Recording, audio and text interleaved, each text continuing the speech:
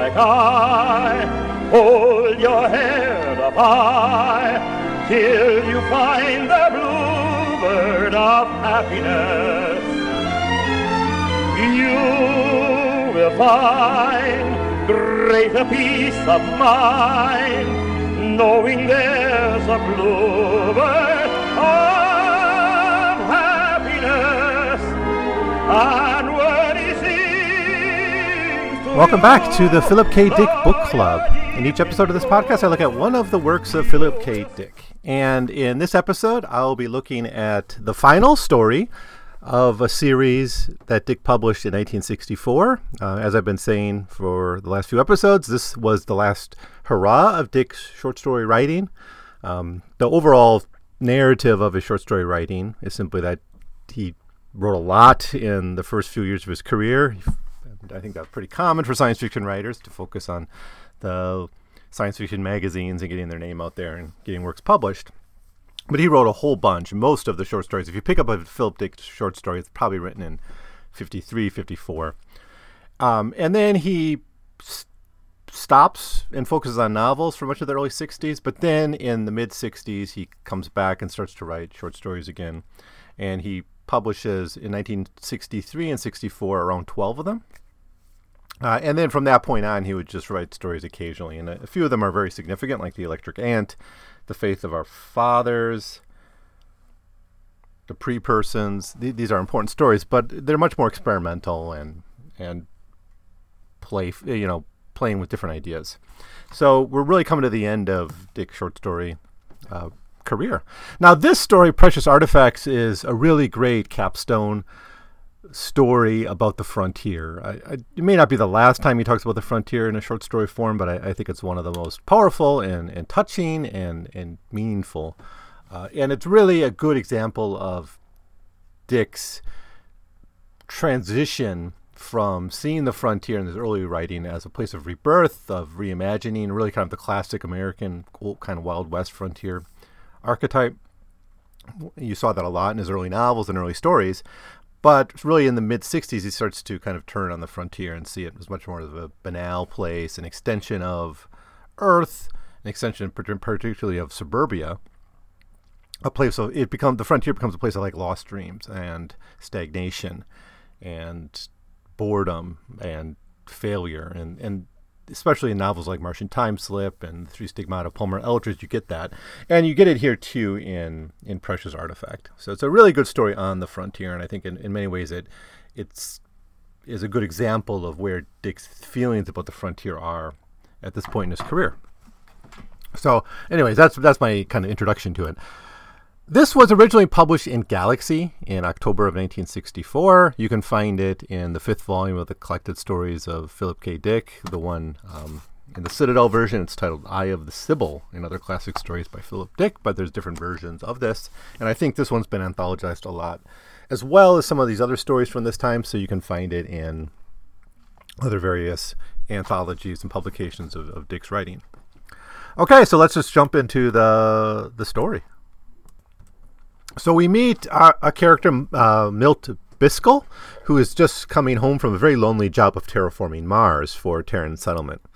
He goes to see a psychiatrist, Dr. De Winter, and De Winter praises his creativity, but Biscoe is still very, very anxious. He would like to return to Earth. De Winter tells him that Earth has not really changed. It's still overcrowded and quite miserable. So we learn a lot here about why Earth is trying to terraform Mars and the importance of this mission of these terraformers, because Earth has basically become a garbage dump full of people, really not much there, polluted, overpopulated. The classic kind of image of a future misery you get in the 60s and 70s in science fiction writing. But he also tells him that since his family is coming to Mars to visit him, he should just stay and, put on a proper wig, put on teeth and these kinds of things. Because this is all necessary because humans have, been suffering the after effects of fallout from a nuclear war. And so their hair is falling out, their teeth falling out. So everyone has wigs and false teeth.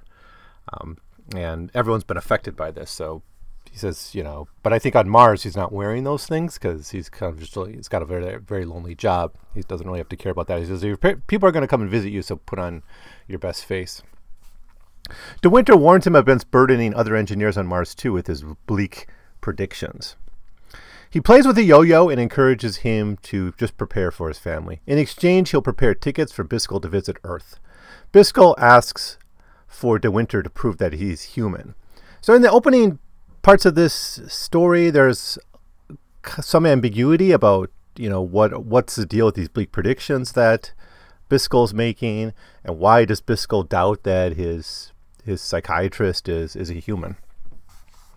So later on, Biskel is finally on his way to Earth. He's accompanied by Mary Absinthe. He learns that Central Park has been turned into a parking lot. He learns other locations on Earth have been similarly destroyed, and he gets depressed about the future for Earth. Absinthe offers to share some wine with him. Later, Biskel is explaining that his purpose on Earth is to prove that humans have lost the war with Proxima and have actually been enslaved, but don't really know it. Absinthe changes the subject to praise Biskel's work on terraforming Mars. Because now, with Mars terraformed, half Earth's population can move there, and that will be, basically the salvation for the human race. So Biskel goes on to one of the surviving parks and tests the surroundings. He tosses a rock at Mary, and her ears prick up. Nothing seems quite right to him. But the replicas he thinks he is observing were very, very well done. So he's still carrying on this idea that Earth has been basically defeated in a war and has been tricked into, thinking that they survived the war and they won it, and their life might be miserable, but it's still kind of a false. It's a facade. It's a simulacrum, right? It's like on The Matrix, right, where the question came up, like, why not just create a utopia, right? And no one would believe the utopia. That's how it was explained. So it's kind of the same here, right? These aliens, if they really did occupy and win the war, why not just create a delusion that's happy and pleasant? Well, maybe it's the same idea. No one would really believe it. Now, at Mary's Connacht, Biskel sees that his wug plant has died of dehydration. He thinks this can't be right because Earth should be more humid than Mars, and a Martian plant should be able to survive on Earth, or at least it shouldn't become dehydrated. He asks Mary why the Proxima keep up the facade now that he has finished his job of terraforming Mars. She admits that maybe Earth needs to be terraformed as well. And then they head for the Museum of Modern Art. At the Smithsonian, they see a historical exhibit from the war with Proxima. Frustrated at the evasion of who he now is convinced are just Proxima in disguise, Biskel says he needs to know who he is terraforming for. Mary confesses that his suspicions are correct, that no one on Terra survived the war. He should not worry, though, because the human legacy will live on. The Proxima can interbreed with surviving humans. He asks to go back to Mars, and Mary allows this, but reminds him that he must continue his work on Earth soon. He asks if any life forms have survived, and Mary tells him that dogs and cats still live on in the ruins of Earth. Biskel goes to see the ruins of his planet. He imagines that the Proxmen will soon replace these ruins with their cities, and something like human life will continue on Earth.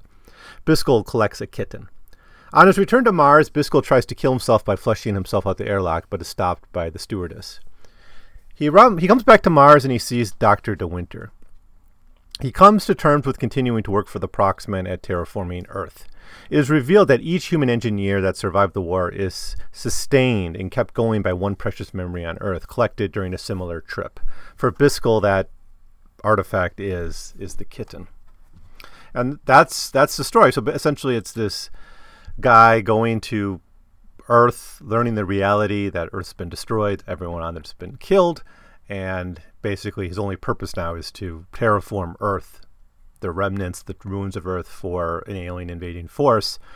And to keep him sane in this process, he's allowed one precious memory of Earth. So that's where the title comes from, Precious Artifact. Okay, what else can we say about this story? Well, it's a very actually touching story. And but it's in a very tragic way, because it's about how the things that we love can be used against us as a tool of control. For Biskel, the survival of a single cat is enough to keep him going. For others in our world, it might be a child, a spouse, It might be a tryst. It might be a technological device. I don't know. For different people, it's different things. But for television series, maybe the TV itself, that there's just maybe one or two things that actually keep us going and keep us content, right? How easy it is to, I don't want to say brainwash, but how easy it is to keep us just happy enough that we're not in open revolt against a system that's horrible. We all then have our own precious artifacts, and they all help to serve to make a horrible world palatable. I think in America, maybe it was like the suburban house, right? The mortgage kind of tied you, meant you had to go to work every day, right? Even if you didn't like your job, right? But at least at the end of the day, you could return to your home, to your yard, to your front porch, or your favorite television program or whatever it might be. Ultimately, these precious artifacts become tools of control and part of the mechanisms of power. Now, of course, there's also institutional power, and that's not something that Dick's really interested in this story, but certainly in our world, there's various means of institutional power. I mean, in a sense, I don't know if the kitten doesn't work for this character, would the Proxmen have still enslaved him essentially? Perhaps, but it doesn't have to go that far because he is made content by this one precious artifact. A major reason why most of us don't resist the world we live in is there's that one precious thing that gets us through the day. And actually, this is what Dick says directly in the story. Quote, "It would vary from Terran to Terran. A dog for one, a more elaborate simulacrum, possibly that of a nubile human female or another. In any case, each would be provided with an exception to the true state."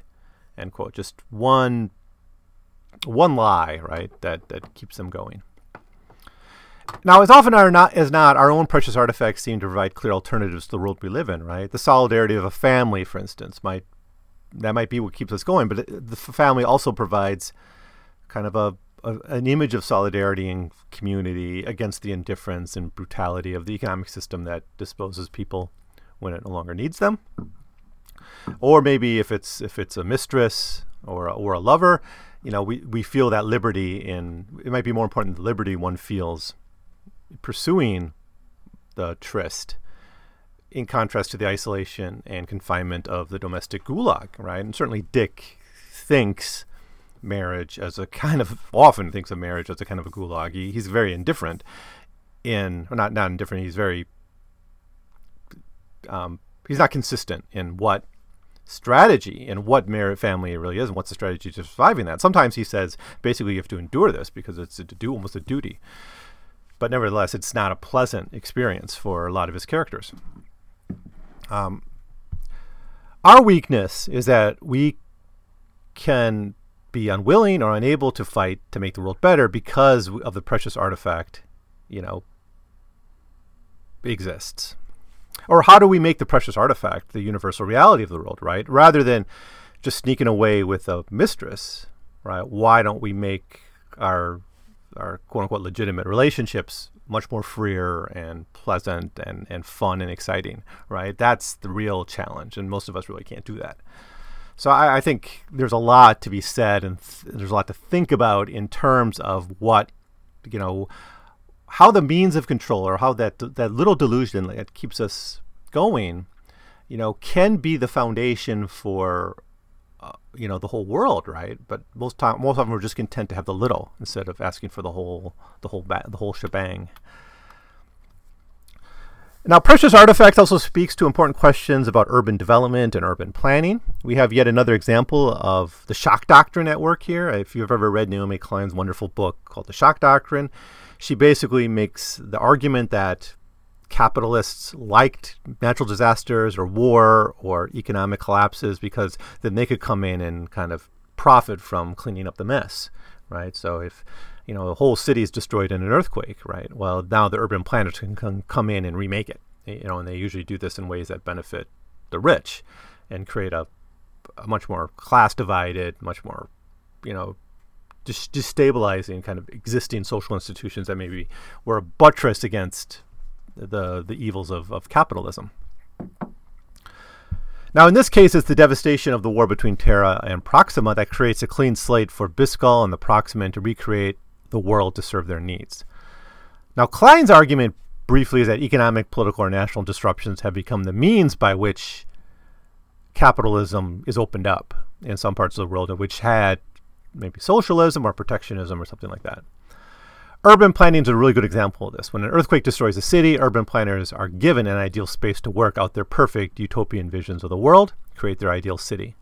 In lieu of that destruction, they're not, in the aftermath of destruction, they're not slowed down, right? The wrecking ball serves just as well as the earthquake when Mother Nature holds back, but certainly Mother Nature sometimes helps along urban planning.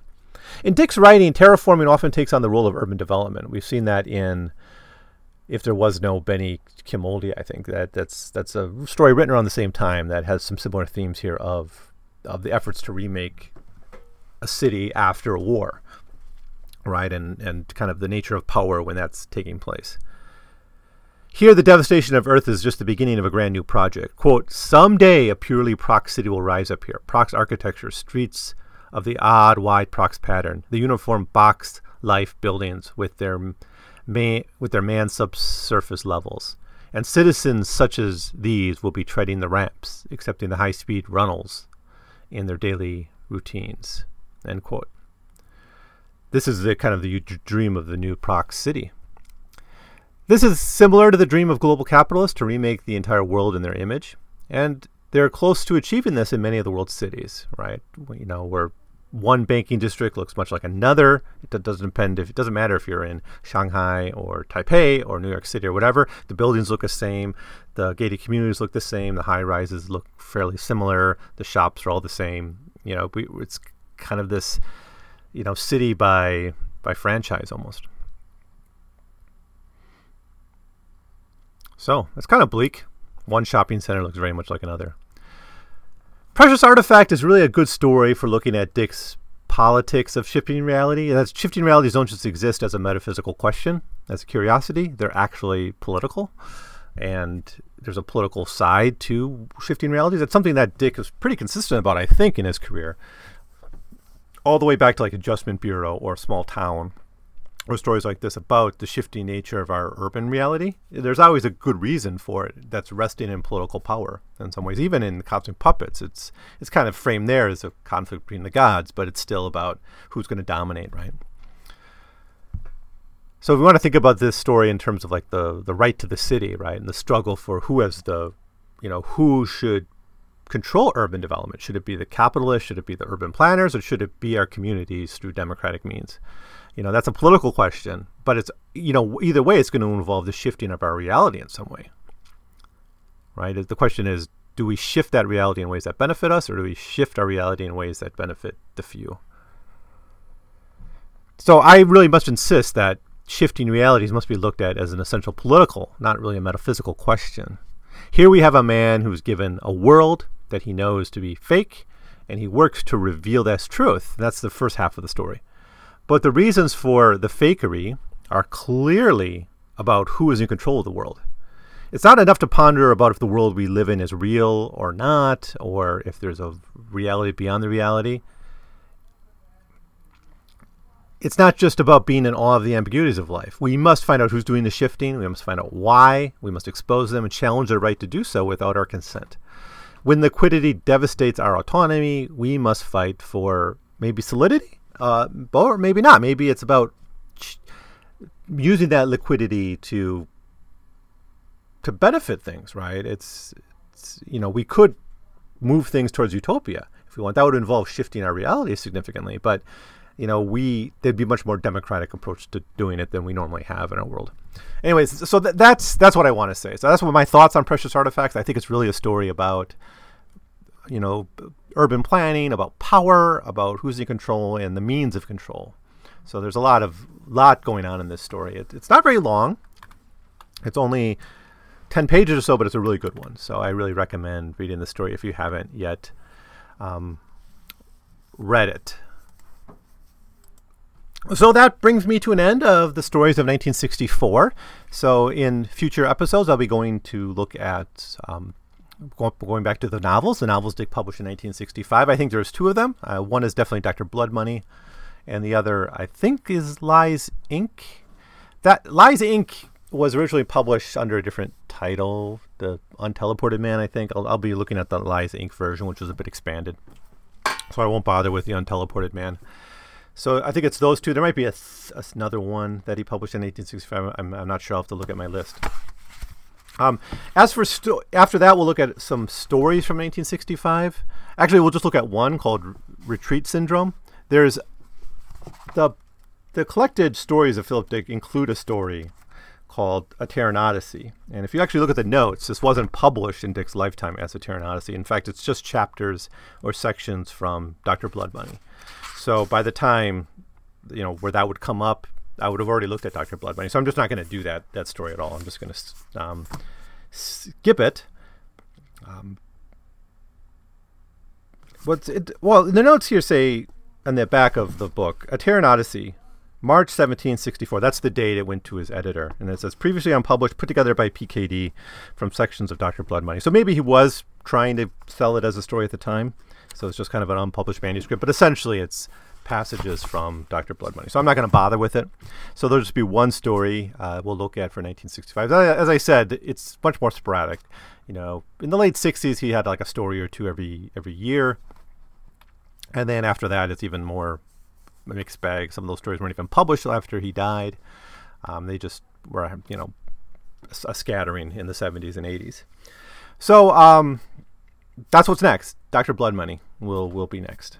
So as always, thank you for listening. If you have your own opinions about precious artifacts, if you think I'm being too political in my reading of this story, if you think it's a much more about, it's got some other kind of symbolic meaning, please engage me on that. I would love to hear your point of view.